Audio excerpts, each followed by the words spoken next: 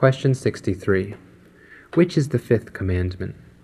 The fifth commandment is, Honor thy father and thy mother, that thy days may be long upon the land which the Lord thy God giveth thee.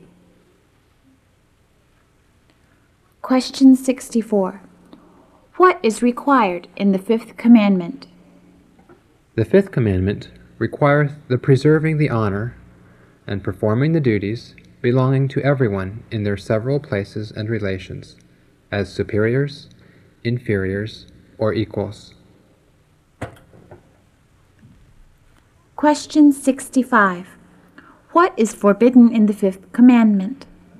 The fifth commandment forbiddeth the neglecting of, or doing anything against, the honor and duty which belongeth to everyone in their several places and relations. Question 66. What is the reason annexed to the fifth commandment?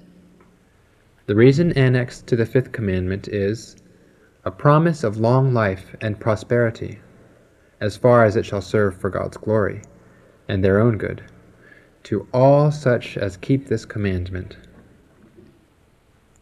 Question 67. Which is the sixth commandment? The sixth commandment is, Thou shalt not kill. Question 68. What is required in the sixth commandment?